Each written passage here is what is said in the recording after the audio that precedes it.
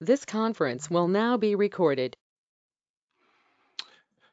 Hello, everybody. Welcome to the continuation of our podcast series to public employees. The subject today is what should you be doing with your retirement accounts during a very critical time. And we have our one of our retirement advisors who is serving federal, state, local employees in New York, Ben Murphy here. Ben, thanks for joining us. Oh, Jeff. So before we get into the questions, and I have some lined up, can you give us a little background on your practice and working in the public sector before we get into the topic? Sure, be happy to. I've been in the business for over 20 years, starting with Prudential and uh, American Express, getting all my appropriate licenses. And I've been working with people, some small business owners to start, but I found out that the public employees don't seem to get the service they need. So when I found your group, I gladly joined. And here I am today. Well, we're glad to have your experience, especially during a time like this. So, for those of you listening in, some of you may be viewing the video, but if you're listening in, when we wrap up, we'll give you an 800 number and an email if you want more information or be contacted by Ben. If you are viewing the session, there will be a survey at the end that you can put questions in pertaining to your particular retirement plan, and our team and Ben will be more than happy to reach out to you. So, okay, so let's get into it. The question we're getting a lot here is, what should people be doing with their retirement accounts, according to risk and what's going on in the world right now? How do you address that with your clients? Well, the first thing I do is I tell them to take a deep breath and relax because nothing is going to happen immediately. The second thing we should do is review where they were before it started. And the investments that you're in, are they still good investments? Barring what's going on outside them individually, are they still sound investments? And then, according to your risk tolerance, you either make some adjustments if you've decided some of them aren't valid anymore, or depending on your age and situation, perhaps you just stay where you are. Because the only thing you do right now, if you sell, is to guarantee your loss. No, that's so true. What else should they be considering? Sometimes, we're hearing that people may be making decisions on their IRA money, or this is directed to the public sector. So you have a 403B, TSP 457. What else should they be considering right now? Well, again, coming back to your own personal situation and your risk tolerance, I would be thinking about uh, increasing your contribution now in small doses. And that way, even if it continues to go down a little bit, you're still purchasing at the low end of the range. There's a lot of people in this business who say, good stocks are on sale. So if you're buying in small increments, you're actually lowering your overall cost. They call it dollar cost averaging.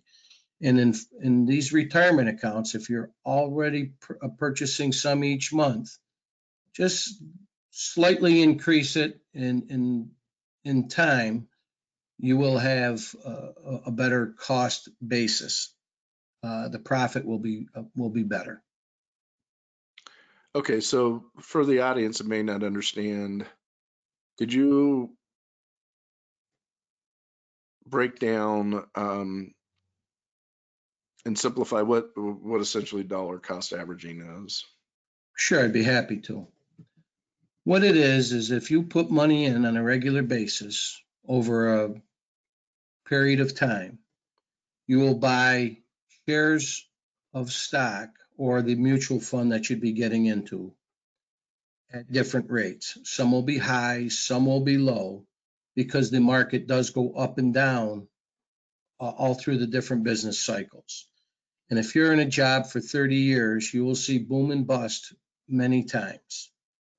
And so you bought some, if you're putting $100 in, you're buying a certain amount of shares at $100. So if they're $10 a share, you got 10 shares. And when they go down, if they're $10 a share, if they're and the price goes down to $1, you're going to buy 100 shares. Gotcha. So when you get the two of them together, your cost is somewhere in the middle Gotcha. because you're buying at different levels. Okay. And we get this question a lot too. What do you say to the employees that have been advised to keep money in, let's say, for example, for the federal employees out there, the TSP, even a lot of the 403B plans, the cost is lower than a traditional IRA. So they've been advised to keep the money in the TSP account because of the low cost versus moving it to an IRA. How do you address that with your employees? Well, certainly low cost is a factor. It will affect your return.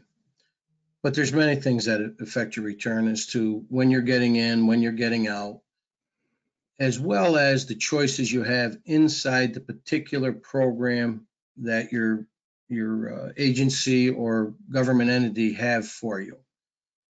And in terms of the cost purchasing a loan, what service comes with that? How often does someone come around, or your ability to contact them in a timely manner? Right. The idea of moving the money to an IRA on the outside when you retire, it expands your choices. And it's with a good advisor would increase the level of service that you have. They'd be more inclined to get into the personal questions that help determine who you are and how you want to invest. With a big program and sporadic visits, it's hard to get that type of service. It's very true. As a closing comment, what do you say to everybody that doesn't know, if their job's going to be even available at the other end of this? As somebody that's been in the financial sector as long as you have, what are some of the words of wisdom that you would give those that are out there just going, I don't even know what to do? Well, in terms of employment, government workers are generally protected, but everybody has a specific circumstance. If you're near retirement, then you want to consider whether it's better for you to make the choices in front of you or let someone else or the system make the choice for you. And that's where the service comes in as well. A good advisor can help walk you through whatever steps you need to get retirement now, or is it better to wait and find out what the circumstance is?